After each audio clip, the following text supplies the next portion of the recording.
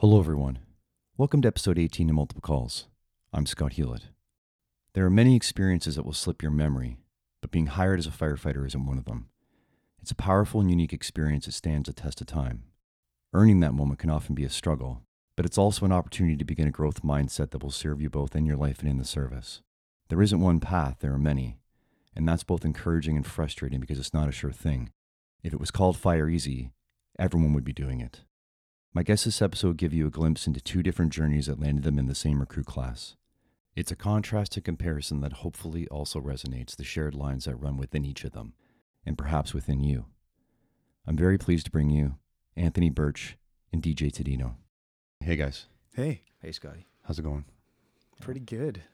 Pretty Hey. great, man. Yeah. Thanks for making the trip. just going down the list of all these heavy hitters. It's an honor, man. Appreciate it. So to get the voices straight for everyone, that was just Anthony Hello. and Deej. Hello, everyone. DJ here. Anthony, let's start with you. Let's talk about where you grew up and your family. Well, grew up in Brampton. I'm in a regular middle class family. Mother was born in Italy. Very strong-willed woman. She made sure that stuff was getting done. And then my father, same thing. He's a good man. And I have an older sister. We've definitely become closer. I think I was just like the annoying little brother growing up. I was a Right. bit of a troublemaker for sure. And were you heavy into sports? Oh, big time. I played a lot of hockey in my really early years till I was about like 11 or 12 years old, and played soccer as well. And then soccer kind of took over. Like hockey was a bit of a different experience for me. There was good and there was bad to it. Soccer just was something that I was a little bit more passionate about. And then I just started to play a little bit more. And you're mentioning in your bio, you sent to me about comic books and superheroes and video games, and that kind of tied into how you saw firefighters when you first had that exposure. So tell me a bit about that. Watching cartoons like Spider-Man and the X-Men, and then just reading comic books growing up. It's always something that I had like kind of like a secret obsession with. Like not so much anymore. But it was a huge nerd, but more of a closet nerd, if you will, because it was definitely not the cool thing to like comic books and to like action figures and collectibles and things like that. But like my dad was that type of person, like despite him not being a perfect person, he's always had a good heart and he's always helped people without expecting anything in return. So for me, I've always kind of had a passion for helping people, and I see what these superheroes do and I see what these strong people do, help people selflessly. It's kind of like what pushed me in that direction to start to want to help people. I thought growing up, look at these firefighters. They're basically superheroes. They help people no matter what. They drop everything they're doing. They go into burning buildings and to all these crazy environments. And no matter what, they're helping people all the time. And it's interesting with comic books too, and the superheroes, where they usually have some sort of weakness, or they're always brought to the brink of death or even killed, and they somehow dig deep and battle back and win. For sure. It's pretty interesting. That's something that's always kind of been instilled in me, right? I think that comes from learning about what my parents have been through in their younger years, seeing that perseverance and kind of pushing through.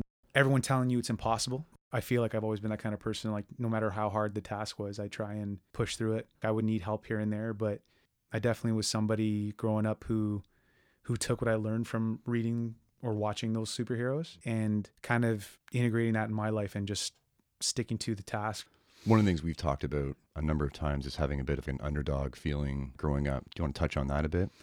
Oh man, we could talk all day about this, but I kind of grew up feeling very, very alone until maybe like a few years ago. I've never really felt completely comfortable in my own skin.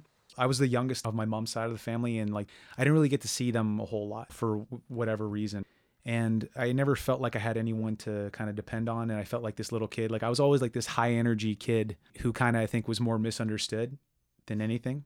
In school or on my street, I was that kid that no one's kid was allowed to play with because I was high energy. I was causing trouble. I was probably swearing or doing something that I shouldn't be doing. But really, I was just looking for friends. I was just looking to be understood.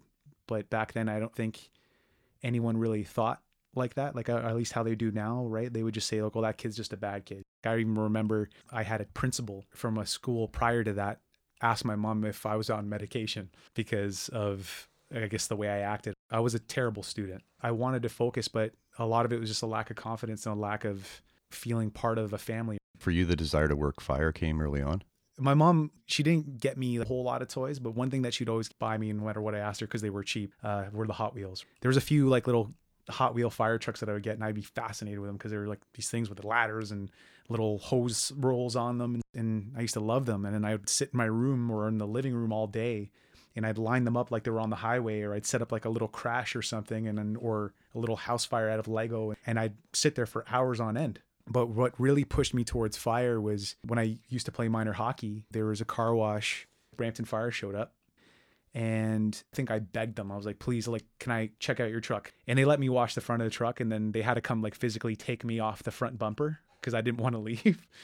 But ever since then, like I was kind of like, maybe that's what I want to do one day. And I remember bringing that up to my mom as I got a little bit older and like towards high school. You're kind of expected to know what you want to do, or you're supposed to figure that out so you can go to university and take the necessary courses. But I think we were just driving in the car one day and I said to my mom, I want to be a firefighter. I think that's what I want to do. And she's like, no, you can't be that. You know, like, I'll dig the grave for you or something. It's too dangerous. Italian moms, that's how they treat their sons, right? Like no, not my boy. No, he can't do that. I won't put him in danger. But I think no matter what, that's what I always wanted to do. I remember taking like kinesiology and biology and all these other courses to like be a sports physiotherapist or a gym teacher or something like that. But that's not what I was passionate about. My passion, it sat with fire. And then it became more firmly entrenched after you witnessed 9/11. Yeah. I'll never forget waking up and finding out my mom was telling me, because we do have family, not necessarily in Manhattan, but we have family in the New York area. And my grandmother, she was in Canada at the time with us. And they were crying, they were worried, they didn't know what was going on. But just watching the news, seeing those firefighters doing whatever they can to help people, covered in all the dust, and they're still working hard. Not just to credit firefighters, right, but to credit the police, the paramedics, and all the other bystanders that were there helping people out. It was a very sad moment in history, but it was an incredible moment at the same time to see the resilience of people. I think that's one thing that definitely said, this is something I want to do. I think it was in grade 6 when that happened, but something in me was saying, like, I wish I could be there to help these people out. And I think that was the case for a lot of people. I think that's kind of what pushed a lot of people in the direction of wanting to become a firefighter. And you mentioned watching the Combat Challenge. Yeah. I was taking driving school to get my G2 in downtown Brampton. Brampton Fire hosted combat that year, down like in the Four Corners or Rose Square, right? And me and my buddy were going for lunch. And I think we were almost late for class because of how long we stayed to watch these guys. And I see these guys putting this work in.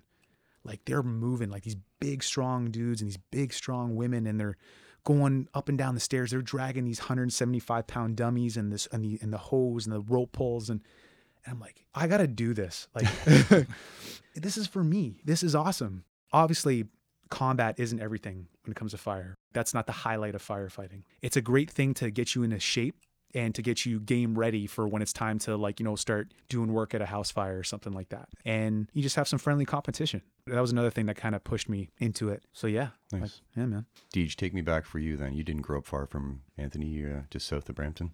Yeah, so born and raised in Mississauga. Went to school in Etobicoke though, so that was kind of my stomping grounds. I grew up very family orientated. Fondest memories are doing some outdoor activities, like going to the cottage in the summer and, you know, things like that. So inside I have a passion for all these things, but on the other side of things, I grew up in the city. So no one in my family had lived a path that would eventually be my life. I kind of took a curve and kind of went my own way. So. Mm-hmm. But your uncle and your dad taking you fishing at the cottage was sort of your window into that.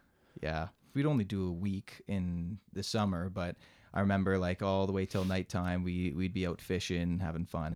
I didn't really know anything about it. My uncle was pretty good at fishing. My dad and I just kind of figured it out.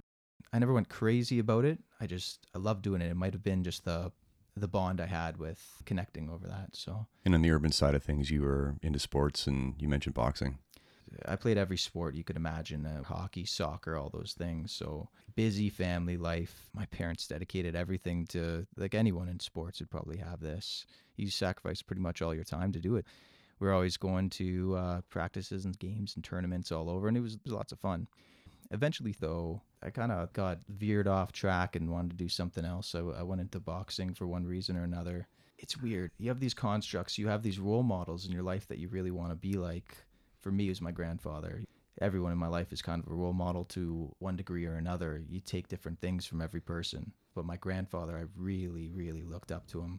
He's just a solid guy, good character. Maybe I didn't even choose this, but I ended up modeling my life after him. Because he was more of a stoic man. And oh, absolutely. And what would classically be termed as a man's man, right? Yeah. That's Yeah. way back. That's what it was described as. Absolutely. He embodied that in every aspect of his life, morally, his values. And I saw this through his actions. He's never been a man to actually tell me these things, but through his actions, I could sense this. And so those values seeped into me, I think. Now, his whole life, he's wanted to be a firefighter, or at least when he was younger. He ended up taking a job with Hydro One, which is a really good job. But he had always wanted to be a firefighter. So I think at a young age, that kind of imprinted on myself. So I think it was always in me anyways. And no matter what path I choose, I always feel like I was destined to be this. But going back to the boxing stuff, I always kind of felt like I should be doing things based on how I should be doing things rather than the things I wanted to do. When I got into hockey, I really loved it for so many years. And then I really felt like, okay, when I stopped liking the sport, I couldn't just stop it. I had to have something else, right? I had to have some other goal. I had to have some other thing so that everyone would think it's kind of like normal to, you're moving on to something else. Okay, it's not like you're just giving up. Your family's dedicating all this time. You got all these pressures. You're putting pressure on yourself. And I was kind of a kid that would put a lot of pressure on myself. So I went into boxing. I went into, some other stuff, not because I even liked it, just because I thought it was the right thing to do at the time. So as I'm doing this, I started trying to find myself a little bit more. What do I want to do? And it was a weird concept because you have all these friends and all these sports and you want to emulate your life just like they're doing to fit in. And then I started finding myself really liking things that no one else liked. I wouldn't go on fishing trips with my friends. So I started really enjoying some of my personal things. Like I said, the fishing and the outdoor stuff. Maybe because I had the fond memories attached. But I don't know. I started really liking it, but I didn't want to show it to anyone else because I wanted to fit in at the same time. You fit in with certain groups of people because of maybe the activities you do, the persona you put on. And if you were anyone else, you wouldn't really fit in. So it kind of veered off into two pathways. Anthony talked a little bit about comic books and the things he really enjoyed, but he could never be vocal about that with his friends. I got into computer games when I was younger, probably as like an escape for some things. But I never told anyone. Like I'd never be confident telling any friends or anything like that. I just kept that stuff to myself. So there was a divide in things that I liked doing for me and then things that I liked doing for the outside world. Internally, I would start to identify, okay, these are the things I like doing. How can I bring that into my other life? It took a long time to really figure out who I was and be confident in that. At a young age, I dealt with a lot of stress because of that. It was just a wedge driven between who I should be and who I felt like I was. Not able to be both of them at the same time. Everyone goes through their own battles. It's just how you deal with it. So I think I learned a lot of stress coping techniques at a young age. Were they the best coping techniques? Probably not. But you learn techniques and eventually you perfect them over time. You're working on it silently, But the positive end of it was you mentioned being able to get along with a variety of different people. I could contribute that to maybe my grandfather there because I see the way he treats other people. He's always the peacemaker. He's always the one to help other people to build bridges. I look at my family. I have an older sister and a younger sister, so I'm in the middle there. So it could come from that too. But anyways, that was always my kind of standpoint. I always wanted to be that. So I try to bring that to the table. And that's not how other kids are all the time. But I still made friends pretty easy because I knew how to get along with kids like that. So I'd learn a lot about different people's personalities and I could talk to different groups of people. You're analyzing constantly. It helped then. It helps in this kind of job. You're dealing with so many different types of people. You got to be able to communicate with them, be able to understand and put yourself in their shoes. Does that resonate with you, Anthony, that same kind of feeling of two worlds? Yeah. I've always had this very self-critical view of myself, and it was almost like a constant war. Like I can screw up the smallest thing, and then just in my head, I'd just be going off, calling myself every name in the book. Like, you're a piece of shit. You're like, how could you fuck this up? This is ridiculous. You shouldn't even be here. You're not even worth this. And that's how I would talk to myself, literally. I don't know how that manifested itself in me, but it did. Being this person who just wants to feel part of something, feel part of a family, feel appreciated. And like DJ, it really got me to some very low points, especially when I was in high school. you want to be friends with everybody. You want to be that person, like, you know, that walks into a room like, hey, what's going on? How you doing, Birchie? And whatever. But for me, it came to a head at some points where I'm just like, I felt so alone, so not part of anything. It's interesting, though, that the three of us had a kind of a similar experience in that sense. We made it through by luck or by self-design or whatever it is. Like, we all could have slid the wrong way. Yep. Distinct Y in the road. Yeah. Could have gone either way. And it happens for some and not for others. Well, I think mostly by luck sometimes, or with the people we're around and what we're exposed to. And well, luck's not a terrible thing for a firefighter to have. it's not. No. So. No. Or even just having the awareness to recognize like right from wrong, or like when you have good people in your life, finally. I didn't really feel like I started to have a mentor or big brother figure, if you will, until I was in my 20s. Right. And then starting as a volunteer in Caledon. That's when things started to kind of like come full circle a little bit. But so Deej, things didn't really kind of click for you until these two worlds came together and when you discovered drama class in high school. Yeah. I found drama class kind of by fluke. I did a play or something in grade 8 when I was younger, and it was actually pretty good. Anyways, in high school, I found drama class, and it was amazing because you could do whatever you wanted in that class and not be judged. You could really be yourself, and I could be myself. I can act. We did improv. I loved it. So I started to build that confidence a little bit more in who I was, and that was okay to be who you are. Then I started finding the more I got with that, the more it turned out people accepted it. The people were like, wow, you're really good at this. I was like, yeah, and it's something that I like doing too. Wow, this is a weird sensation. It's a weird concept to grasp. So I pursued that and put all my energy kind of into that. And it was awesome because it wasn't just for expressing my creativity or any of that stuff, which I do believe is really important, but it was just to get with the fact that being yourself is okay. So you get into this thing by fluke. Yeah. Kind of start to find yourself. And then you get picked up by an acting agent. Yeah. So how did that come to be? Bounced around all over the place. I distinctly remember that day that happened. I went into drama class, and I went in early, and there was supposed to be some TV agent here. Oh, you knew they were there? Yeah, but like I didn't know much about it, and I didn't really care about it that much. So I showed up, and there's this agent, and I just shook his hand. Like my father, everyone always taught me, you shake someone's hand, you look in their eyes, you introduce yourself politely, and that's it. You be yourself. So I did that. Sat down. I guess that alone made an impression because I was kind of the only one who went forward and did that. Anyways, he did this presentation to the class, and then at the end of it, my teacher came to me. He never even really looked at me in the whole thing. My teacher came to me and said, hey, this big agent wants you to interview with him. And I was like, what? Like, are you me? I didn't understand anything. And I was like, I don't know the first thing about TV acting. I have basically no experience. He didn't even see me act. But at the time, I had this long blonde hair. I guess Justin Bieber stole my style, if you want to imagine what it looked like. Anyways, I had this certain look or whatever. So I went hard. I started studying these monologues. He's like, okay, prepare 2 monologues for me. I didn't know the first thing about how do I do a monologue? How do I act it? I was new to the whole thing. I just was having fun in the class. Anyways, I show up for this audition. I prepare this one scene, which is like a person on their deathbed from cancer, like an old person. And then I prepared some other scene, and it was nothing like me or who I was. I was trying to do something that was like super amazing. And then as soon as I spit it all out, he's like, wow, that was horrible. And I just like, oh God, like dreams crushed. So I was like, okay, well, thanks. Maybe I'll just go on my way now. And he's like, no, I see some potential. I want you to do some acting classes. I want you to do this, this, this, and this. Put all your energy into this. Can you do that? I was like, yeah, for sure. And this agent was the best agent in Toronto at the time. So he had like various huge names. So I was like, how is this all happening right now? Like, I didn't understand, but I was like, I'll just follow it. I'll just follow what I like doing. I'll follow my gut. I'll start trusting that.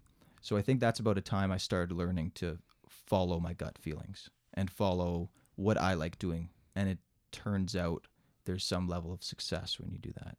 Like when you're on your right path, things just happen positively. And was it a lesson for you in taking a risk and just doing something and being willing to possibly do horrible at it and fail at it, doesn't always result in negative outcome.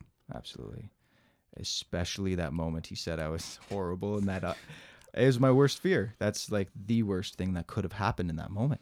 Well, worst thing that happened is he says I'm absolutely horrible, and you never want to hear that, especially when you're putting yourself in a vulnerable place. But going through that, and what was on the other side was, oh, this is now constructive criticism, and now I have a pathway of how to get better, and it's okay to be bad, and it's okay to start from zero, because in front of you, as long as you have an open mind and you're willing to learn, you can learn all these things, and there's a path for you as long as you have the passion, determination. So, but then you actually started getting gigs.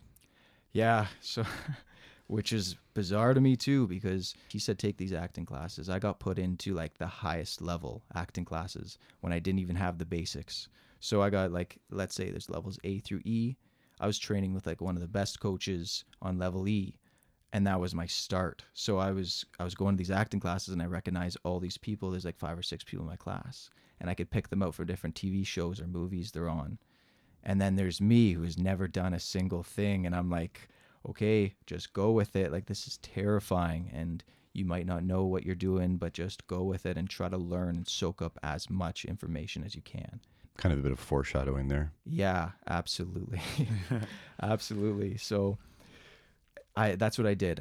I watched everyone. I learned from what they were doing, and I asked a lot of questions, and I kind of let people know where I was at, but at the same time, I wasn't going to say, okay, I don't know how to do this. I was just going to jump in and do it. So when there was a scene acting with someone else, I was scared shitless to do it because they were pros. But I was like, okay, I'll just go in and do it. Worst that could happen is they tell me I'm horrible, and here's how to improve.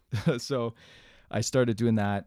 It really started paying off. There's even more of a divide, though, going back to this wedge between myself and what everyone else is doing now.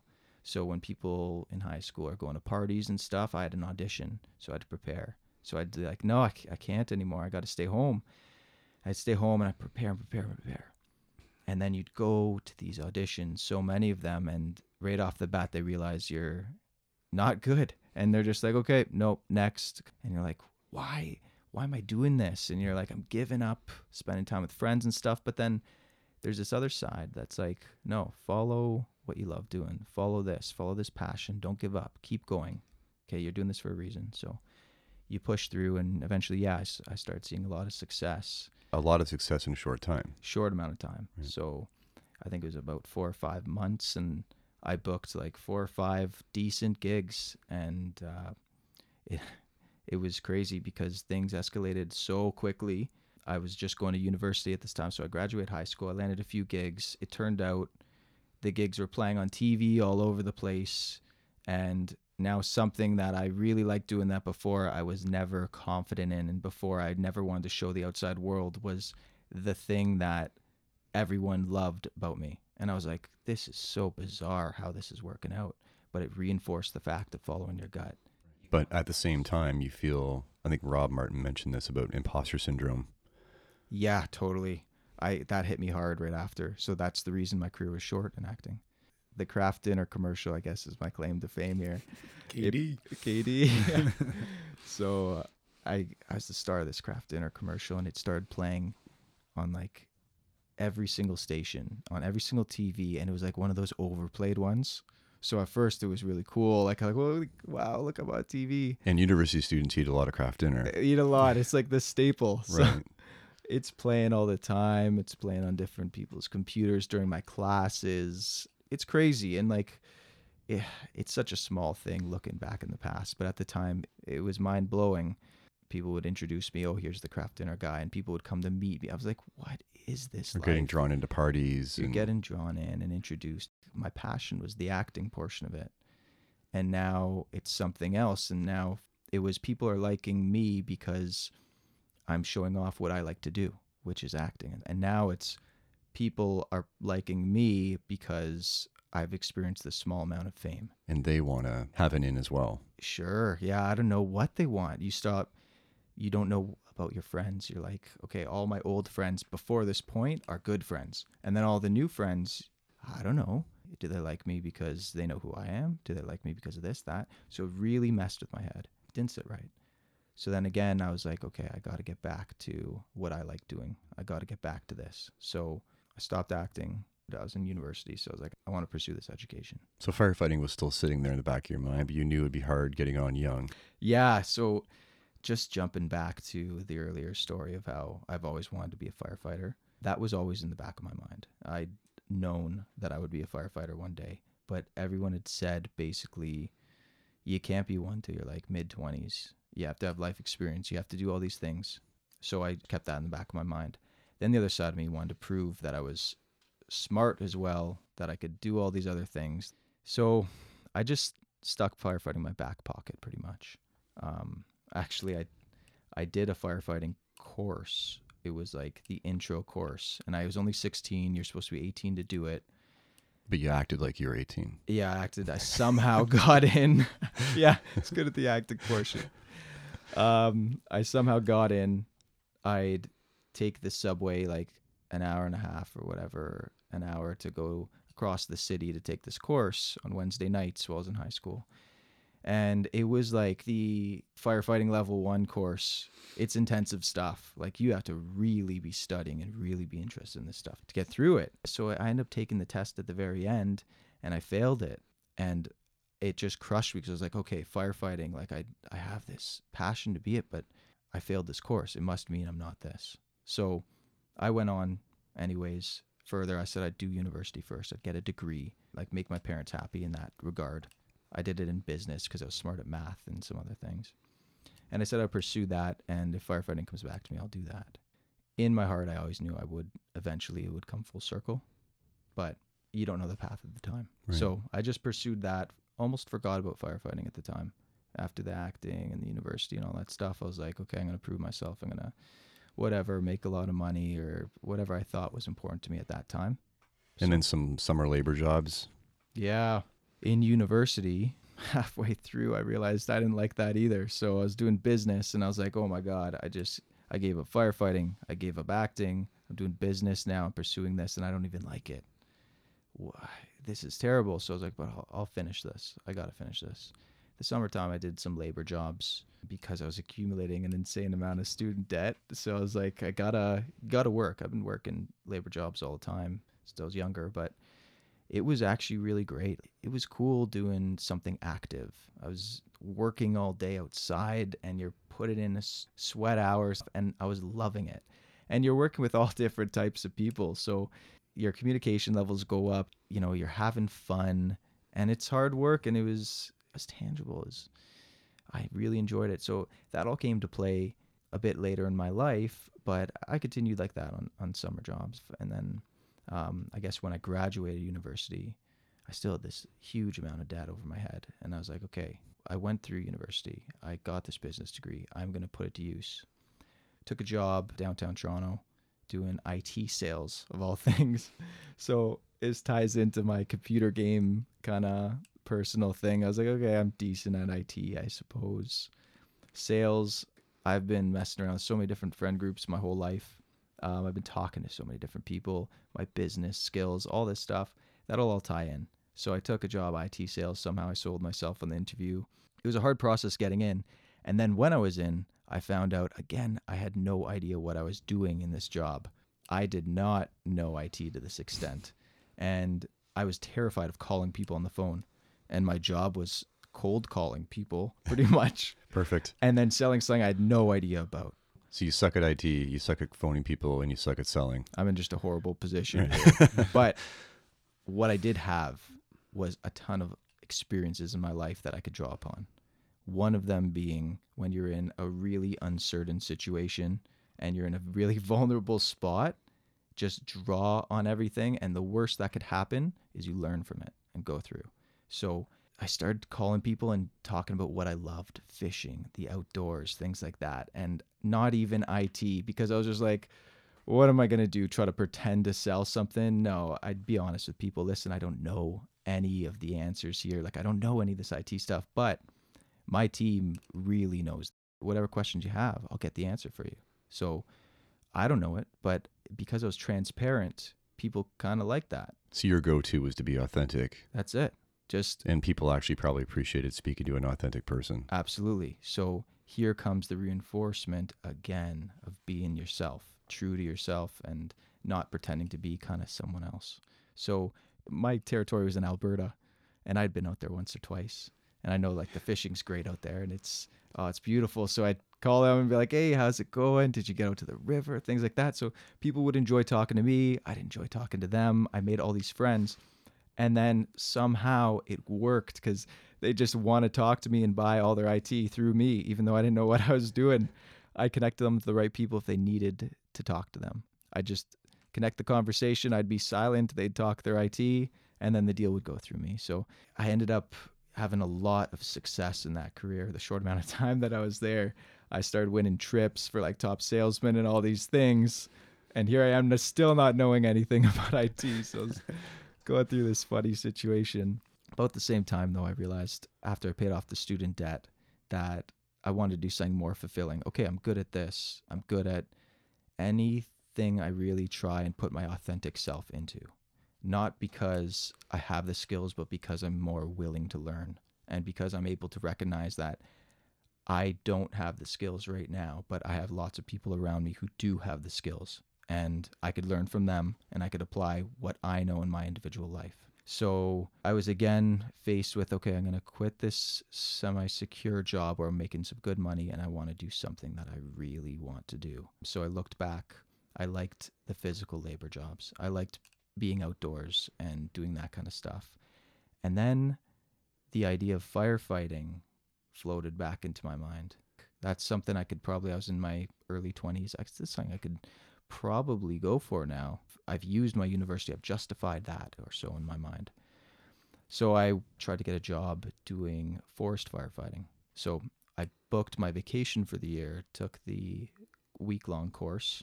During that vacation time, I took my medical, my standard first aid. So I got really prepared for that. And on my lunch breaks, now that I was good talking on the phone, I never would have done this before because I was terrified of the phone.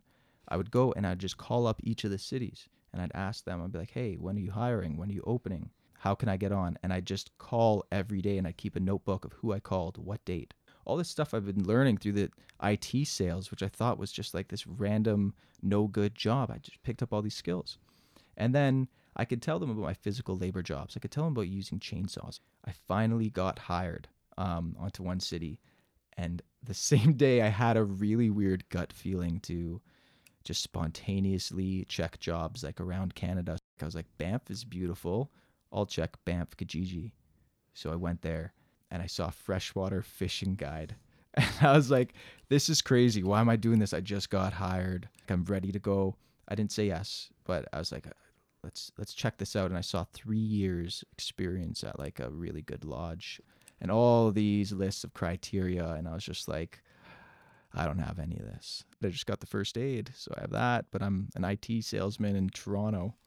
These guys are never going to take me seriously, but something inside said, you could do this, go for this, this is the way. And I think, those other things in my life where I chose that path and it really paid off led me to make this decision and trust my gut.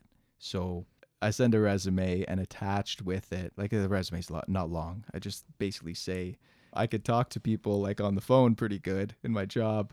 And I've done some labor work. That's it. And I've taught a lot of people how to fish. I fish all the time. I was a self-taught fisherman, fly fishing and that stuff. I taught myself. And at the time, maybe I wasn't even that good at it. But I attached 4 pictures of me holding fish to like a professional resume.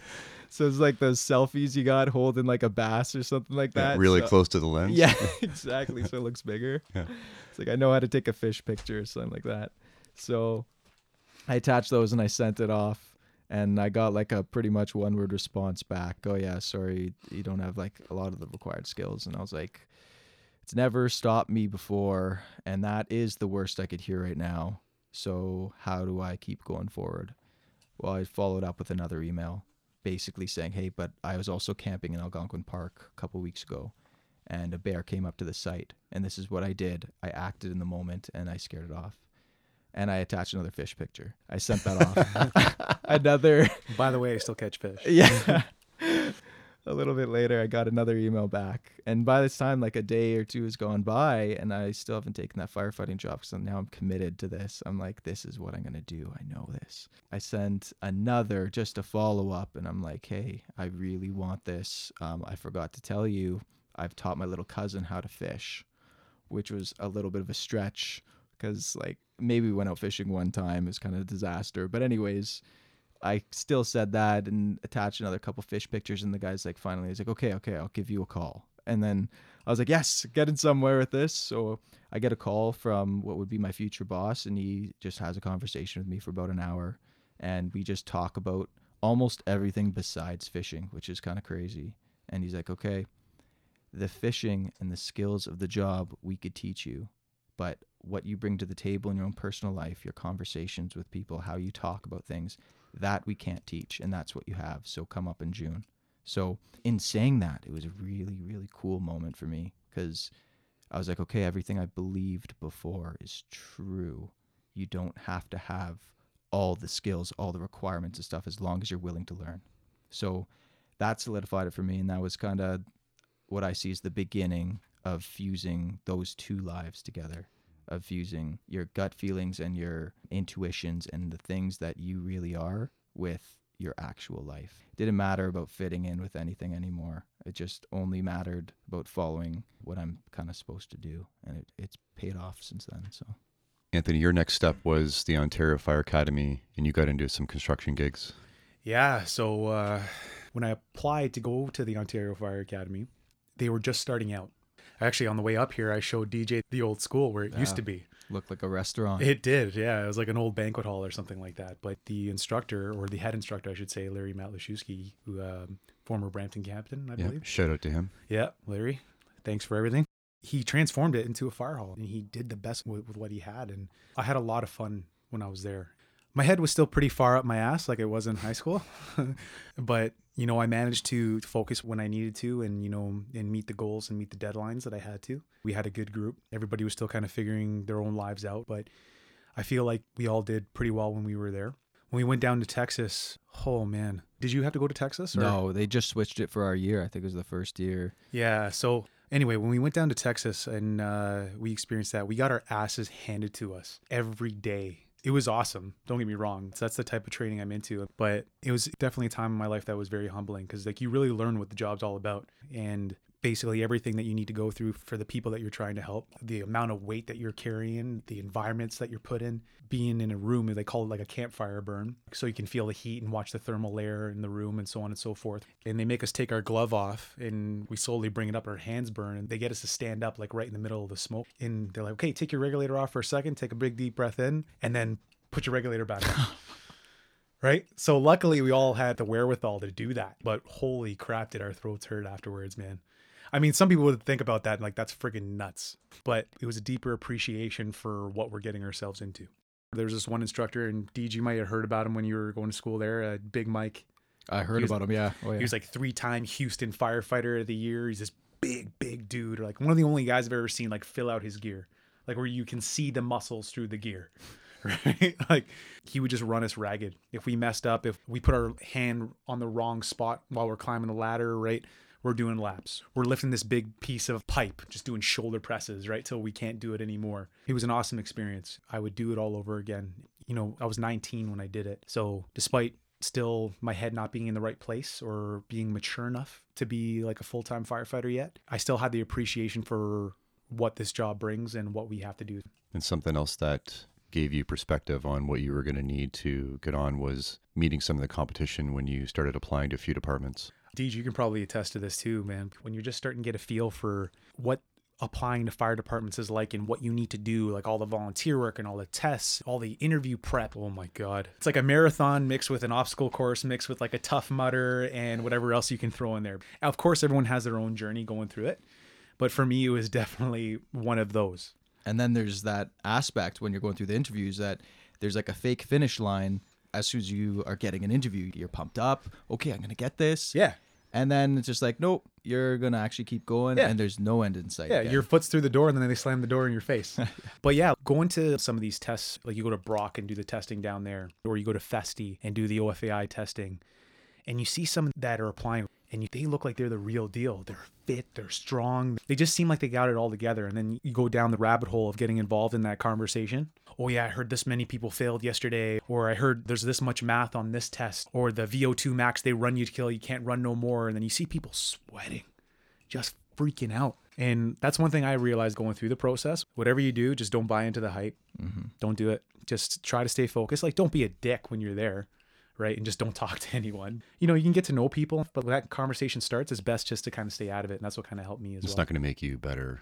Oh, absolutely not. You're probably going to trip a lot of times, and you're going to fall a lot of times. You're going to fail a lot of times before you actually get on. Absolutely. Whether you're trying to get onto a volunteer department or you're trying to get onto a full-time department, it doesn't matter. It's a really tough process, and you start to learn more about yourself, but you also take away something from it. The biggest thing is if you get knocked down, you got to get back up quick. It doesn't matter the competition that you're going up against. You really don't know any of these people, and all the power to everyone who's going through it right now. Keep fighting, keep going, because man, it's tough. But you knew from the experience at the academy, and then from running into some of the competition, starting to understand what the process was, that you needed to gain some more life experience. Oh, hell yeah. And you weren't quite ready yet. So bring me through Dependable, how that came to be. Oh, that was completely and utterly by luck. And it's funny because like a lot of people are like, oh, so did you know somebody there? Or nope. And then the family that owns the company, they're all Italian, and me being Italian, they're like, oh, are you related to the family? And I'm like, no. Right. And that's how a lot of people feel like I ended up there. But what ended up happening was that when I finished college, right, I worked a lot of different jobs, mostly like as a laborer, right, like for cash. And that's how, and like DJ, that's how I kind of gained some like, construction experience, right, learning building construction and how things work, and electrical and concrete work and framing and whatever. And ended up working for a small general contracting company. And they were honestly fantastic guys. It was more for me, like again, head way up my ass. And I probably could have made better use of my time there as an employee, but again, like other outside influences and other things kind of like took me away from that, right? So eventually I ended up getting laid off. So for a couple of months, I was like looking for jobs and I couldn't find anything. I was going into debt. Like my credit card bill was stacking up. I was still paying for my truck at the time. Couldn't pay for that. And I was getting into basically like the lowest point of my life. Just nothing was going right in my life. It sucked. And again, already being a self-critical person as I am, some of the more closest people who know me, they know very well how easily I can get into my own head. Right. So yeah, it wasn't a good time. And my mother was looking at newspaper articles because, of course, my mom being my mom, she'd always try and help out any way she can. And even though I'd be like, Mom, leave me alone. Don't worry. I'll figure it out on my own, blah, blah, blah. And she ended up coming across a newspaper article and it said shop helper. Call this number or come to this address. And I knew I needed something, at least for the time being, till I found something that I liked. And at this point, other than having a little bit of construction experience and going through the Ontario Fire Academy and graduating that program, I had nothing under my belt for fire. So I was pretty low man on the totem pole when it came to all that. Ended up going there. Like I went to go apply for a bunch of different jobs that day. And I remember even like being pissed off when I went there because prior to that, I went to go apply for a job like somewhere in Etobicoke and I got caught in a speed trap and I ended up getting a ticket. So it was a shitty day. like it sucked, man. Like it was the worst. So I think even at that time, they usually stop and they shut down around 5:00. So it's like 4:30. There's barely anyone in the office, and there's this nice lady there. And Debbie, if you ever hear this, thank you so much for taking my resume and passing it off to the bosses. Appreciate it. She took it, and then she's like, "Okay, yeah, someone will contact you." So something in me told me go back, because basically when I went in there, I seen all these like petroleum trucks, because they do both. Like you have dependable truck and tank, and then you have dependable emergency vehicles. I remember seeing some fire trucks. I'm like, what the hell do they do here? I didn't even know what dependable was. I go into the waiting room that they have just before you go into where the front office or front foyer is. And I see these pamphlets and I see all this stuff on the wall about fire trucks and how they build fire trucks. I was like, I got to freaking work here, man. This is awesome. Shop helper. I don't care what I have to do. Just give me a job. I'll do whatever you got. I'll clean the toilets. I don't care. So I came back right when they opened, and I seen another receptionist. Her name was Chris. She still works there. She's awesome. And I said, hi, I was here yesterday, but I just wanted to bring another copy of my resume in for the shop helper position. And luckily, it was on the emergency vehicle side. Okay, yeah, I'll get you to talk to Tom. And again, thank you, Tom, for putting up with me for my first year working there. He took me back, and I was honest with him, because the first thing he starts pointing out while he was on there is, okay, I see you have your DZ. That's great. And you have all this fire stuff. Do you want to be a firefighter? Even now, they've had guys who will go there, they'll work there, and then they end up wanting to become firefighters, right? And then eventually they leave. So of course, being in that type of business where you're building and servicing fire trucks and other fire equipment, you need people there for the long term. So I told them I definitely want to be a firefighter, and I definitely believe being upfront and honest from the get-go instead of trying to hide it, because no one appreciates that. I think people appreciate the honesty and the authenticity a little bit more than, you just trying to bullshit them. People can kind of figure that out as well. I told them that straight out, and I said, listen, I don't think it's going to happen for me anytime soon. I got a long way to go. But while I'm here, I'll give you the best version of me that I can. And thus began the time when I started to be not such a dumbass anymore. Again, it came with a lot of hard lessons working at Dependable, because it can be a very hectic and tough place to work. I'm not trying to paint a bad picture of it. It's honestly a great place to work. I had a blast when I was there, and I learned so much. It helped because I was passionate about what I was doing. I wanted to make sure I did a good job. I wanted to help the guys there. I started pushing a broom. I mean, who's passionate about pushing a broom? Nobody. They're like, God damn it, I got to sweep this stuff again, or I got to take out the garbages and bust my back. But I did that every day, every morning, whatever it was, hold the wrench for the guys. And sometimes the guys will get pissed off at you if you don't do something right. But you drew on a lot of lessons from your parents, right? Respecting your elders, you Yes. mentioned, and also owning your mistakes. Yes, definitely from my mom. But I think what resonated with me the most, and my dad and I have always had it's a hell of a lot better now, a very up and down roller coaster type relationship. But just his character, seeing how he helped people and just the way he was for people, just giving, caring, always trying to be there for his friends or family. I've failed at a few ventures already, whether it was construction or even trying to get into HVAC like my dad's in, right? He's been in that career for 35 years now. He's brilliant, right? He's actually a really smart guy. I don't think he gets the credit he deserves, but just learning that and then having these guys not necessarily give me shit, but they would say hey, you messed up. You need to fix that. You can't mess around with that and even make the mistake again. It's just okay, kid, let's go, figure it out. But what was nice about it is that if they see you try, if you care, if you're not just that punk kid or that person who's just throwing his hands up in the air and coming up with every excuse in the book as to why you couldn't do it correctly, if you take a step back and you own it and you're just, okay, I messed up, I'm going to try again. And that's where all this stuff kind of comes full circle, I guess, where experiencing that and having that manifest itself in me, I feel is why I'm definitely the person I am today. And luckily, being mentored, shout out to Pino there, he helped me quite a bit. Joe Cabral, a lot of tough love, lots of tough love. But those guys helped me learn a lot about myself and what it is to be a professional and a man. Drawing from these childhood experiences and lessons and then putting them into practice and being authentic, you started to get promoted. Yeah, I was working hard and they started to see, I guess, some potential in me. Being used to people, count me out just because of being this misbehaving little kid all the time. I remember I was taking out the garbage one day and then one of the other bosses, his name's Carmen, he kind of caught me outside in the yard and I was throwing garbage in the bin and I was walking back and he stops his truck that he's driving around the back and he goes, "Hey, what are you doing?" I go, "I'm just throwing the garbage out, man." He goes, "You should be doing something more than this. I seen you around. You look like you're a bright kid. You shouldn't be just sweeping floors." And after he left and he said that to me, I was almost brought to tears because I've never had anyone just kind of pull me aside and say, "You're doing well, kid. Keep it up." It's just some person that's not, your parents. Because everyone says "Oh, your parents are supposed to love you." So they promote you to driving the trucks. Yeah. And that was always awesome because it gets you out of the shop, but it gets you experience driving, which I had zero. So I wasn't a very good driver because it's a whole different animal compared to driving a car or a pickup truck or something like that. Significantly bigger. The turning radiuses are different. Everything, just maneuvering a fire truck altogether, especially all different kinds that would come through Dependable. Because there's all these different things that you need to pay attention to. Weight, height, overhang, stopping distance. You gain a whole new respect for it. Police cars, DJ. Yeah. So of course it came with its little bumps and bruises, right? If you can catch my drift, driving around the yard. Luckily, nothing has ever happened on the road. But again, that kind of comes down to saying, hey, listen, I messed up, and not trying to hide me messing up, because I could easily just been like, oh, that wasn't me.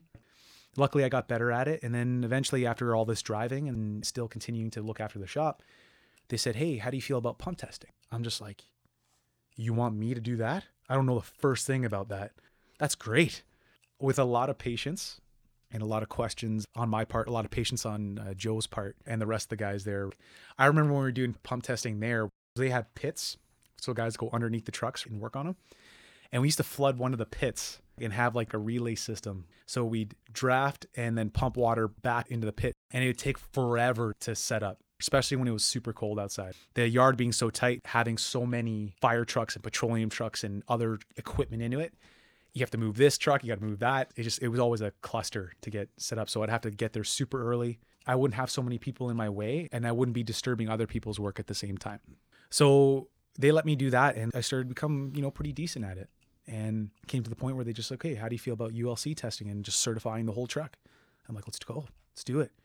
And again, with a lot of patience from other people and dealing with my many mistakes, learning the process, it worked out. And it's some of the most valuable experience I ever had because it built up my confidence.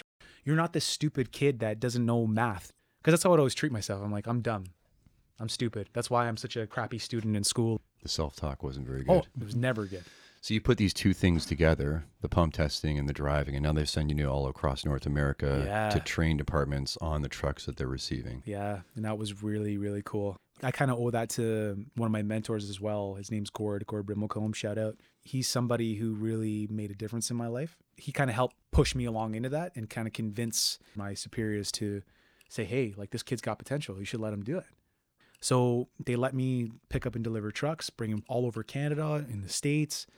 I mean, I think the longest trip I ever did was like 6 days from like Ocala, Florida to Grand Prairie, Alberta. That was a trek, man. We had so many good experiences doing that, and it helped me build confidence, like DJ with his IT work, talking to other firefighters. Because like before, I'd be so intimidated by these chiefs and all these other firefighters because they are who I wanted to be. But here I am, like kind of in my own little shell, scared to talk to these guys, right? And feeling super awkward. But eventually you start to learn your craft and you become competent at it, and it builds confidence. They're able to ask me questions and I can answer them honestly and truthfully and not just make up crap on the spot. And I think that was really important in just my development professionally, but even just my development as a person. Tell me about the story about Barry. Barry Manser was my old assistant district chief at my volunteer station. Unfortunately, I never got the pleasure of working with him in Brampton because he retired. He was a huge influence on my life just because the way he talks to people and how he interacts with people. He's always open and listening. He wants to know about you. But also that he's just super smart. I've never seen somebody so calmly handle situations in my life. There's only a few times where I've seen him actually get super excited. He's a brilliant man. Anyway, I was looking for another driver to pick up a couple of trucks. I know he's always wanted to go on one of these long, US trips. And I said, hey, why don't you come down with me to South Dakota and we'll pick up the trucks together and we can drive them back. And he's like, oh, Anthony, that'd be great. And I'm thinking, oh, well, Barry's with me. It's going to be awesome. I can pick his brain more. I can get to know him more. There's just so much that I want to learn from him. Anyway, the whole trip just was a friggin' fuck show. Like, to be completely, excuse my language, but it was like from beginning to end. We get to the airport and then we come to find out that our flight is delayed to Chicago because we had to take a connecting flight over to South Dakota. And we're like, okay, whatever. This happens, right? It's happened a few times before. And then we get to Chicago finally, and then we find out that our flight to Sioux Falls is canceled. So I'm trying to keep it together. I'm like, okay, let me practice some Barry Manser and show him that I'm not just going to lose my mind. So we managed to switch flights. I remember running across Chicago O'Hare just to make the flight that we were able to get. So we come to find out that like Sioux Falls had like a record snowstorm that day. Get there, trucks are good. We check them out. It was like 11 or 12 o'clock at night. I talked to Barry because usually we'd break up the trip a little bit more. I said, how do you feel about waking up a little bit early? I know we should probably get some sleep, but at least we can maybe make up some time and get to Kalamazoo, Michigan. So he's like, yeah, absolutely. So we're making great time, right? We were going to be there by like 7 o'clock that night. We made reservations at this nice little steak place that we found, and I couldn't wait to take him there. We get to like the state line. It's in Michigan City, Indiana. We're driving on the highway. I think it was like the I-94. And all these transport trucks pulled over in the opposite lanes. And they're all throwing their hands up in the air. You can see it. They're all kind of freaking out. So I wonder what that's all about. We go under this overpass and all of a sudden I hear this bang, bang, bang, bang, bang, bang. I'm like, what the hell was that? And then I see Barry flashing his high beams at me. So we pull over. I check my truck quickly. I'm like, did I hit a deer? I'm like, I didn't see anything run out across the highway. Anyway, I jump out the truck. I run over to Barry and I see this massive hole in Barry's windshield. Luckily on the captain's side and not the driver's side, but it was like 2 feet from his face. So I open the door because I see him holding his face like this. I thought maybe he got hit with something. So I fling open the door. I go, Barry, are you all right? And again, one of the only times I've ever seen Barry Manser actually freak out. He's just like, what the fuck was that? I think I might have glass in my eyes, but nothing hit me. But like, did the engine blow? Did you kick up something under your truck? No, I didn't hit anything or run anything over. So I'm looking around and there's a big piece of cinder block in the back. You can imagine if there was a crew in there, if that was like a working fire truck, that would have killed somebody. Would have killed the captain, would have killed the guy sitting in the back. And it almost killed Barry. It was like 2 feet from his face. So state troopers eventually come over. They're like, yeah, like this is like the second or third time this month. It's a bunch of teenagers. They just pile the rocks on the overpass. For fun, they just fling them off the overpass and hit transport trucks and cars. And the state trooper was saying the week before, a guy got hit square in the chest. So we end up going to the next truck stop. Luckily, it was only about a mile or two away. We take apart one of the boxes that some of the equipment was in, and we patch up the windshield with cardboard and duct tape. And then luckily, we were only an hour from Kalamazoo. We get to the hotel, we stop, I get Barry to jump in my truck, and I drive him to the hospital. He was cleared, he was fine, there's no glass in his eyes, thank God. We get back to the hotel, we got 13, maybe 15-hour day, turned into like a 22-hour day. And it was like 4 a.m. And me and Barry Manser are walking through the drive-through of the McDonald's across the street, like a couple of high teenagers. Luckily, Spartan, their chassis manufacturing plant was an hour away from Kalamazoo. Get patched up. It took a little while, but got it done. Get on the road. We get on the 401, and then all of a sudden there's mist from under my truck. Turns out one of the fuel injectors blew, and there's diesel fuel spraying everywhere on the road. So I lift the cab up on the side of the 401, and that's when I was like, what the fuck else can go wrong? I'm like, this is ridiculous. And Barry's kind of laughing. We ended up getting the truck towed all the way back to Brampton, and that's the Barry Manser story. Some huge lessons learned that day, without a doubt. So DG, you were volunteering at New Zealand homestays. Yeah, so for 4 months I lived in New Zealand, bought a car, camp around and stay at these homestays and do volunteer work. It was so unique and so cool because you'd get a little sliver into these people's lives that you could never expect. So you're doing all these odd jobs, experiencing different things that all these different families have to offer and their ways of life. Out of all the homestays we did, there was one that was kind of crazy. I was there with my then girlfriend, and we had gone to kind of the middle of nowhere, like no self-service, no anything. And it's going well for the first bit. And we had committed like 2 weeks or maybe a month to this place. After like the first few days, there were so many horror movie red flags. And I was like, we gotta go. We gotta get out of here. But we weren't scheduled to go back to town where there was Wi-Fi until the following week. We didn't have a car at this point. We couldn't get out of there. We were just trapped in this place. The people that are there, there's a gentleman, his wife, and a young son. And the gentleman was very nice. The wife, though, she was kind of weird with us. We kept hearing stories from them about these other people that stayed with them, and they didn't know why, but they just like disappeared in the night. They drove away. They just left. And we're like, oh, that's weird. Why would anyone do that? So after a couple days, there's some red flags. So I was like, okay, we got to really get out of here. So we told them, hey, we know we were supposed to stay a month. We're only going to stay a week. So on Wednesday, we'll figure it out, and we got to leave. Well, the wife stopped talking to us completely and would only communicate through their son, which was super weird. I drove over the hose one day, like just a garden hose, and I come to the house after, and the son is like, Mommy's mad at you. You ran over the hose. And she's standing there, not saying anything, just staring at me. And you're like, I've been in enough movies. I know what happens here. Exactly. Gotta get out of here. So yeah, strange things like that happened until we made our escape. For the most part, though, it was really, really cool. I got so much life experience out of that, and I got to meet some really, really cool people. So you come back and do another season in the Yukon? Yeah, do another season in the Yukon. The Yukon second year was amazing. When I started there, I actually just wanted to get a job, kind of like Anthony, just doing anything. Like I'll sweep the floors kind of thing because I didn't have that experience. But I did get hired as a guide. So the first year was a huge learning year. The second year I got to put into practice. First year I would mainly go out with the other guides to shadow them. And so observing what they're doing, kind of copying them, having good conversations with people and making their stay the best possible. The second year, with a little bit of experience under my belt, one, to go off a little bit more on my own and guide people a little bit better. So it was a great year. I learned a lot of stuff. I met some really good people, and I learned a lot of like skills, let's say fixing a 2-stroke motor. So the plane would fly you in for the morning. You get dropped off on one of the nearby lakes. Just to give a visual for anyone that doesn't know, the lodge is located. You go to Whitehorse, then it's about either an 8-hour drive, then a 30-minute float plane flight, or a 2.5-hour float plane flight into like the middle of the mountains. There's no roads. You're right in there.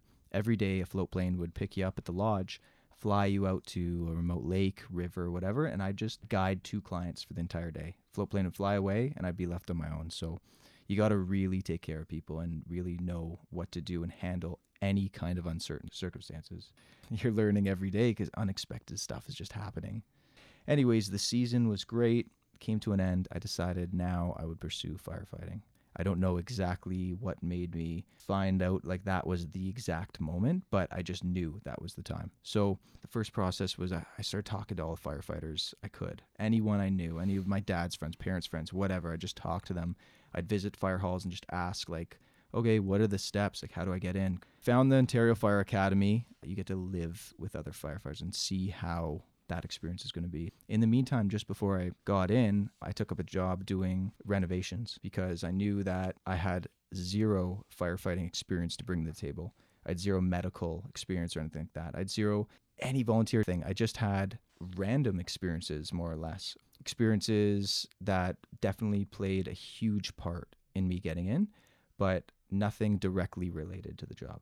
So I was like, okay, if I can't get a trade in that amount of time, because trades I heard were valued in the service, and that's because for a number of reasons, but one of them that stood out to me was housing construction. If you know the types of buildings you're going into, you could contribute to your team and you kind of have eyes through the walls. So, okay, I will do renovations, and so I'll learn housing structure that way. At the same time, I just looked at the other big requirements, DZ license. I'd driven small trucks before, but that's about it. And I knew I had some good volunteer experience for my stuff in New Zealand, but I wanted to improve on that. So I did Habitat for Humanity in Brampton. So it again gave me a little bit of insight into housing construction, and it felt really good doing that as well. So it was just the natural thing to do. So I started doing that, went to the Ontario Fire Academy, which is like the new revamped version where you didn't have to go to Texas for the last 2 weeks. Even getting into the academy, Anthony talked a bit about seeing the other candidates and seeing what other people that are trying to get in look like. They all had something going for them. I was like, oh man, what do I got? All I had was this gut feeling, this passion, and the ability to apply my other experiences and to go forward from that. So I was just going to learn from everyone, going to start as a blank slate. You started focusing on eating well, sleeping well, working out.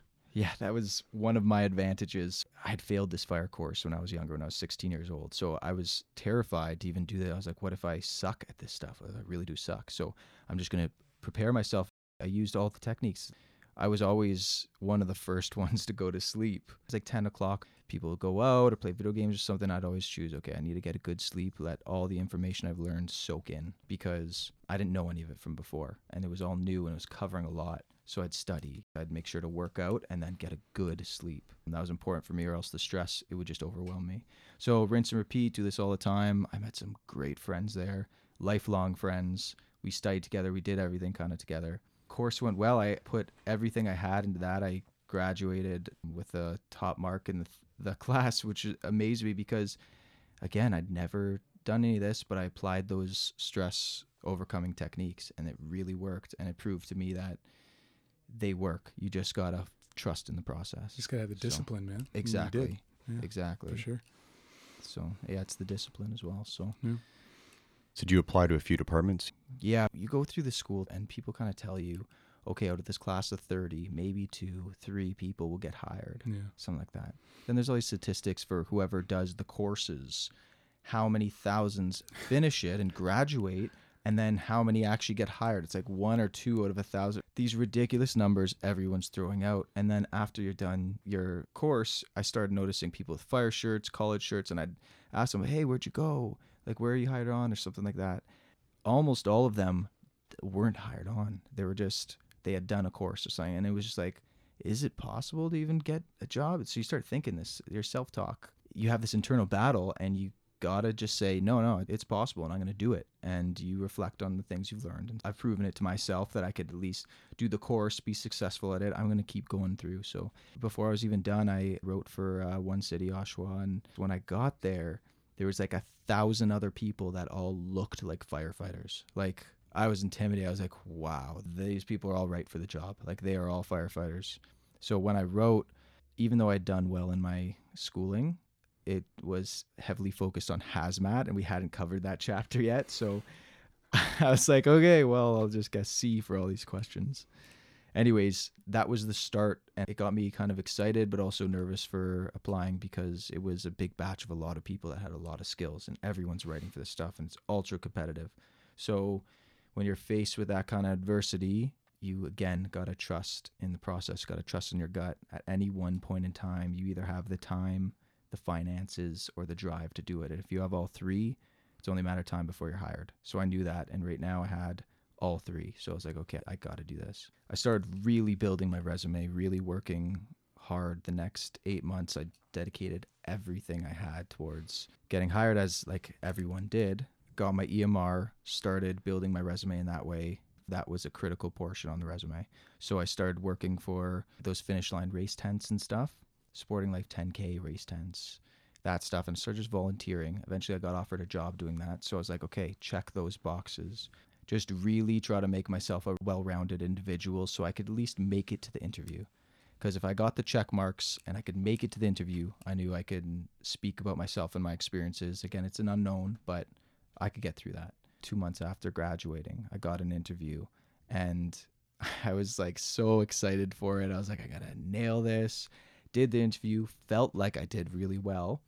And then that's it. It's just silent after that. You know, your hopes and expectations get built up so high for an interview, and you have zero feedback. So you don't know where you went wrong, and you think you've done amazing, but you have no check really. Mm-hmm. So that's about at the point where I realized that all the work that I had done up until that point to get on, that was probably only half of what I needed to do. The whole interview process was another beast in its own. You have to dedicate all those hours you've ever done to building up your resume, now again to just perfecting your interviews. It's definitely very humbling to be at that spot, but you realize it, and then again, you're faced with a fork. Like, you just got to keep going. There's no end in sight. You got to just keep pushing. So a lot of people go many years with doing that battle. I was lucky. It didn't take me as long. Got another interview shortly after, and this one I was even more prepared for. And I thought I would get it for sure. Didn't get it again. Didn't even get a second interview. Didn't even hear back anything. So these major ups and downs you're going through, you got to find it in you to push forward even harder. I guess my keys to success at the end, I had started videotaping myself because I had no idea how I was even looking for the interview. So I'd do all the questions exactly how I said, and then I'd watch the videos, and I was like, wow, I don't look like a firefighter. I'm not confident in what I'm saying. I'm just like rehearsing the lines. So then I drew on my acting skills. I'm going to improve this. I'm not going to be too self-critical. I'm going to be positive, go through it, and really live the stories that I tell. So that was a huge key to success. And I think after I could nail a whole interview all on video and be very proud of it, then when the interview came, they could throw any question at me. As long as I dove into it and was honest and went from my experiences. And now I knew I at least looked confident doing it too. So that helped me a lot. And then Brampton I had a lot of ties to Brampton. I was at box with the Bramley Boxing Club back in the day. And when that came along, it was right place, right time. I was totally ready. The funniest part about it is probably everyone talks about when you get that call. You remember when you got that call and you got the dream job and stuff like that? Yeah. Yeah, I remember when I got the first one, they're like, okay, we're going to call your references. And I'm like, I'm in, right? I'm in. And you don't know. And so like it was a couple months before I heard. And then it turns out I got an email and it said, okay, like come on in for your fitting, you're in. And it was like an email. I was like, this is so 21st century. Like it's not a call. They'd send you a text, hey, you're in. But Anthony, you actually got that phone call. I think it was like mid-January or something like that. I think when we finally found out that we got the job. Yeah, right? Something like that. If you guys haven't picked up already, DJ and I were in the same recruit class. I remember getting the reference call, then waiting and just kind of like, like just twiddling my thumbs, like when's it going to come?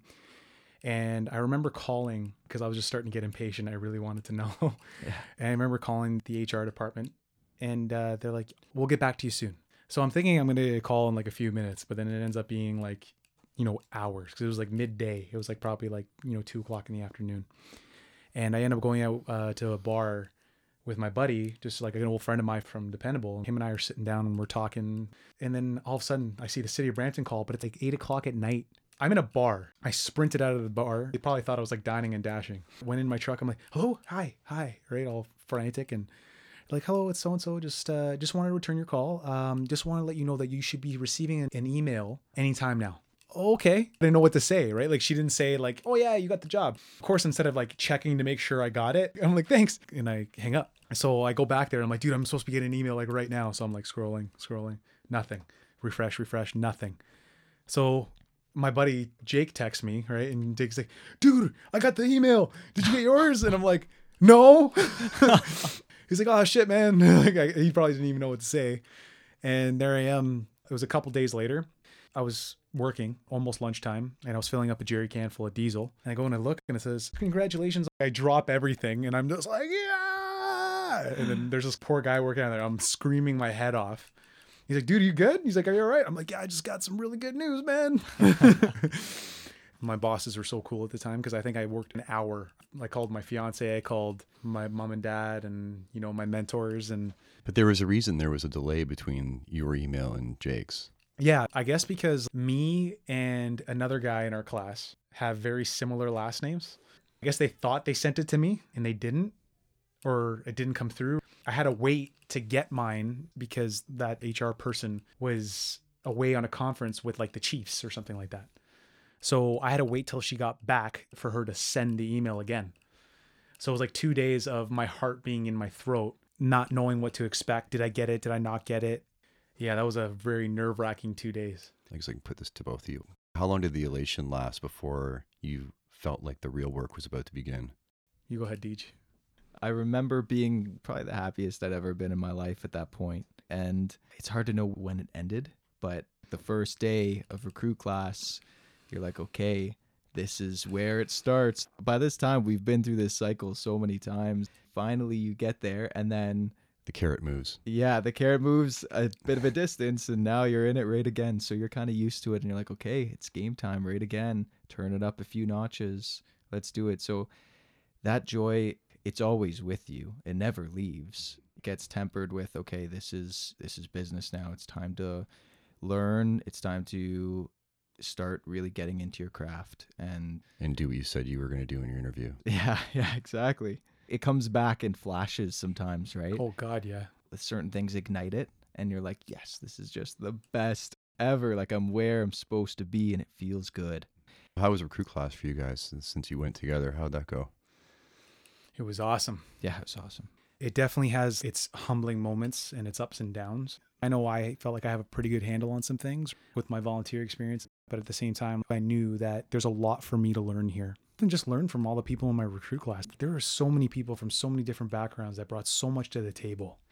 There's a lot to pick from and a lot to learn from. I just wish that there was more time to get to know every single person really well. As DJ put it, you're living out your dream. That elation comes back in flashes. Even now, being on the trucks for almost a couple of years, sit back after you're having a nice conversation with somebody in the truck, coming back from a call, or you're just riding around the rig, coming back from a standby, even at like 3 a.m, right? You're friggin' dead tired. But you realize all that stuff that you went through, all that stuff that you had to go to, the testing, even though the volunteer work, some of it was really fun, but all that time away from your loved ones and doing other things that you enjoy. This is all necessary work to get to this dream. Not to sound too cliche, but when finally a dream is realized, you appreciate every damn moment of it, even through all the hard times in recruit class. DJ, I think you remember like when we just started RIT training. Oh, I remember. You know what I'm talking about? Yeah. So Deej and I were we in the same platoon? No. But we ended up in the same group for that. We were in the same group for that one, yeah. I think we were in the same group a lot for RIT training. I think we just kind of stuck in the same group. Yeah. Deej is pretty forgettable, so it's could have been you or could have been, I don't know. You can't forget KD, man. No way. Thanks. I think it was one of the first drills we did, one of the first days we started RIT training. And anyone who listens to this or goes through any RIT training at all, you know how demanding that can be. It's pretty intense. Obviously, we all don't want to mess up. We all want to do well and do a good job. But again, this is training. If there's anywhere you're going to screw up, you want to screw up in training. You start to work out the kinks. It prepares you to adapt and overcome. So anyway, we're doing the search and rescue drill on the second floor there with one of the legendary guys on the department, John Cadiz. He's watching us go through the thing, right? And some little miscommunication happened and I ended up losing my partner. Anyone who knows me knows that I'm super hard on myself. I had Cadiz and I had Roll Ballard a couple of times tell me like, You got to stop being so goddamn hard on yourself, man. Just relax. It's going to be okay. Just keep chucking along. You're doing well. It's all good.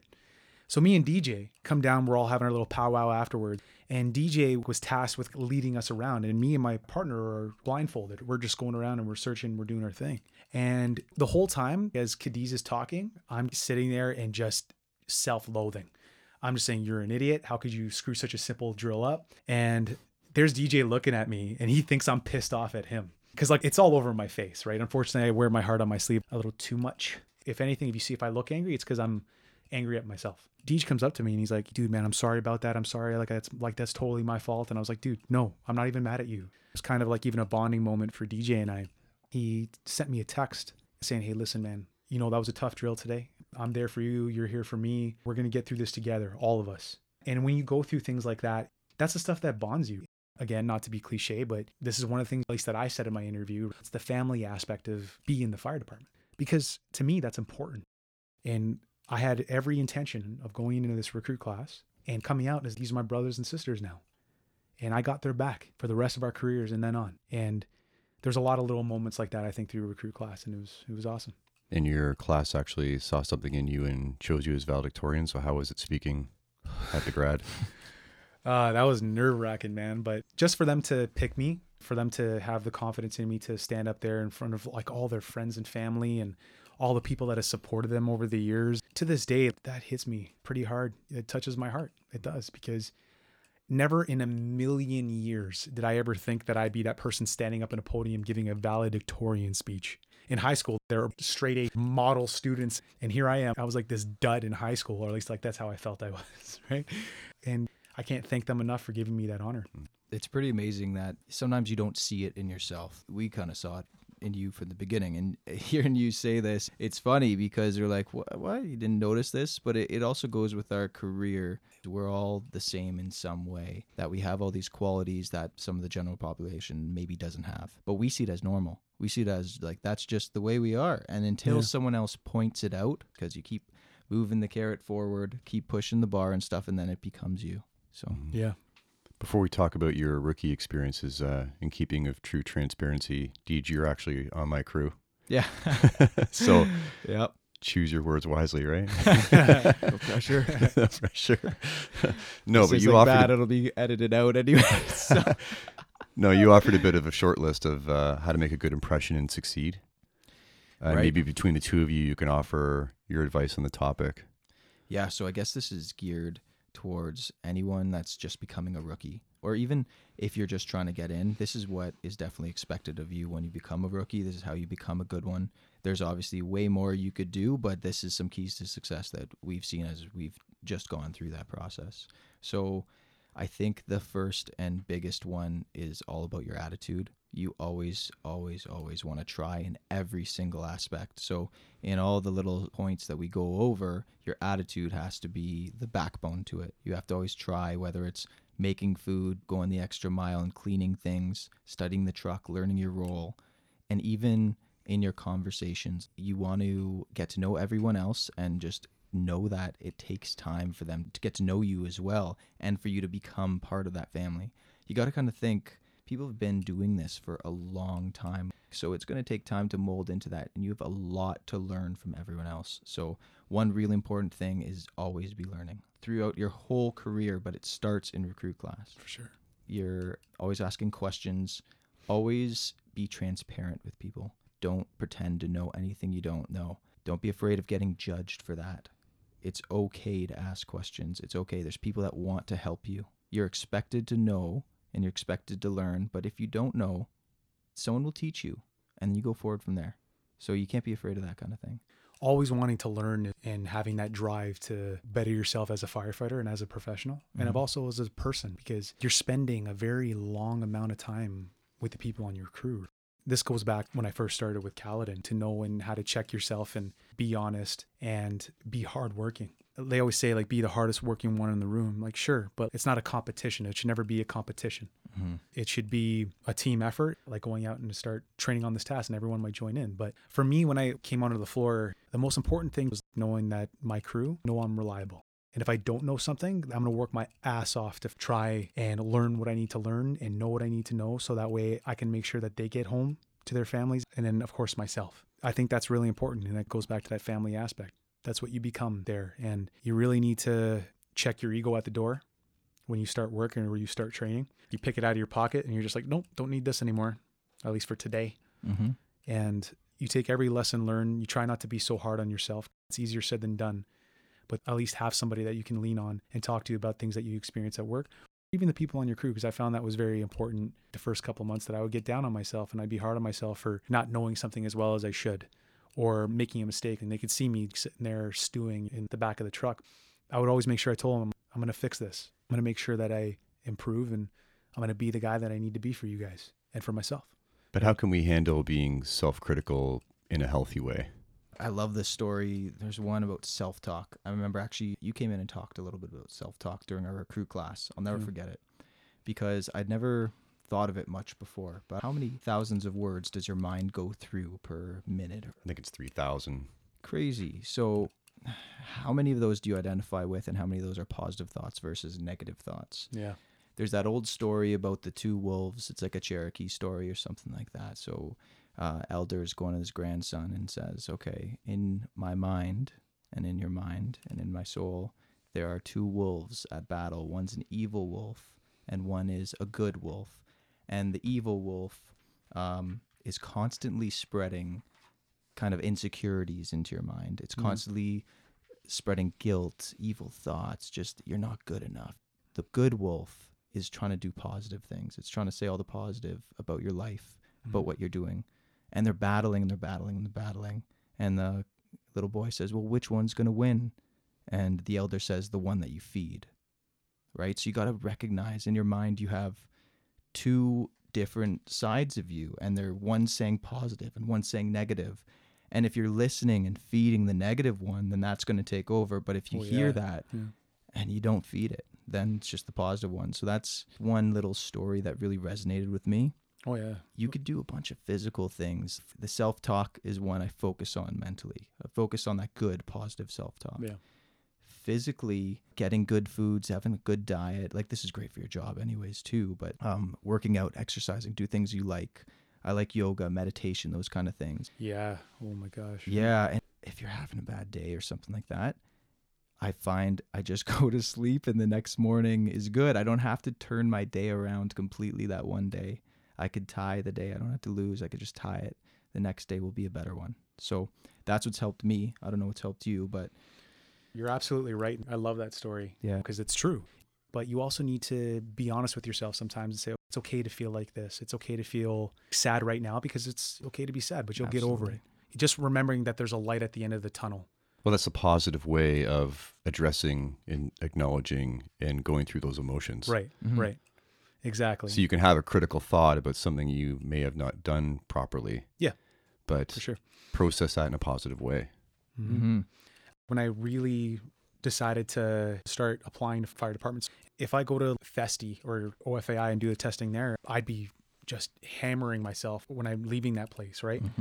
And luckily, through good mentorship and then learning how to stay out of my own head, and like you said, meditation.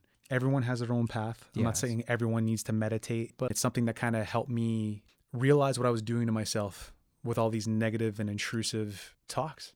And then that's when I started to become a little bit more successful in saying to myself, it's okay to be confident and say that I know something. So talk about it. You don't have to hide behind and pretend that you don't know something because you're afraid of sounding cocky. Right. Because people can read cockiness really well compared to just confidence. Okay, yeah, he knows what he's talking about. So you guys find that your crews let you know what you're doing well? What's the fine balance between tough love and positive feedback? Being a rookie, you should never expect people to be like, hey, you're doing a great job. Keep doing this.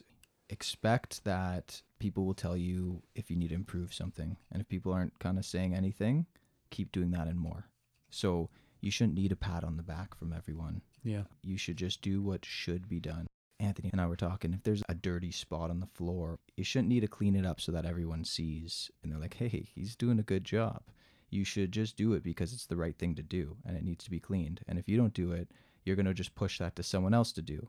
You're kind of expected to do those jobs. So as a rookie, you have to really embrace that. And whatever you think needs to be done, You push it further, not so that everyone sees, but because that's the right thing to do. And you hope the next rookie after you does the same, because that's the best way that things work. So Yeah. I don't think you should expect a pat on the back. If it happens, that's great, but never expect it. Mm-hmm. We're very lucky already. We go out in the public and be grocery shopping, and they'll just be like, hey guys, thank you for all your hard work, or thank you for your service. And you're thinking like, well, freaking this day hasn't even been that bad. We've had like maybe a call or 2 calls. Compared to other jobs, we're lucky that people have this perception of fire and they feel the way they do about us. I think we have every right to uphold that vision that the public has of us. If you're getting into firefighting because of money, benefits, a pat on the back, or whatever the case may be, you're getting into it for the wrong reasons. You should be doing it because you genuinely want to help people. You want to be there, not just for the public, but for your crew, for their families, for that fire family. It's not something that you can really ever take for granted. Like DJ said, if you see something needs to be done at the hall, just do it. It's going to take you 2 seconds probably. If you feel like you need to improve at something, open a book, go out there and start training. Read up on some articles. It's important for our growth as firefighters, and also so your fire family can continue to rely on you. Is the job what you thought it would be? Has anything been a pleasant surprise, or has anything been a complete wake-up call? Yeah, it's all really been a pleasant surprise in the sense, because getting in, you have these vague ideas of what it's going to be like. For me, I could just speak from my own example. I'd almost never, I don't know if I've even been in a fire hall before.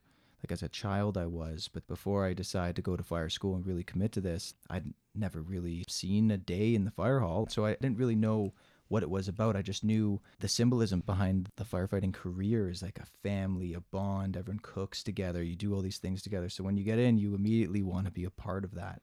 Oh, yeah. But it takes time. It really takes a long time to solidify. And you talked about our recruit class. We solidified bonds through adversity, through tough times, and being there for one another. So it doesn't just happen instantly when you get on. You can't be comfortable when you get on either.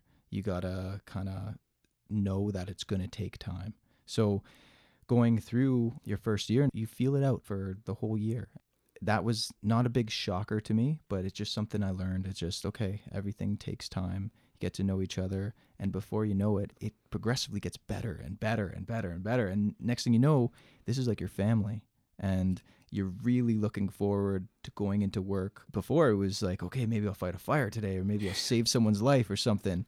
And that is such a small part of the job. It is what we do and what we are expected to do. But 99% of the time, you are with your crew, bonding and doing things and training and having good conversations and stuff. So now you're looking forward to catching up with your crew, seeing them again. What are we going to do today? How many laughs are we going to have? And then what are we going to go through together?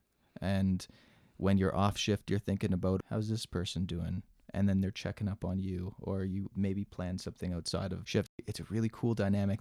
I always thought of the fire family as like this thing. It's like a second family, but I never could really imagine it. And now I feel like I'm kind of getting into it.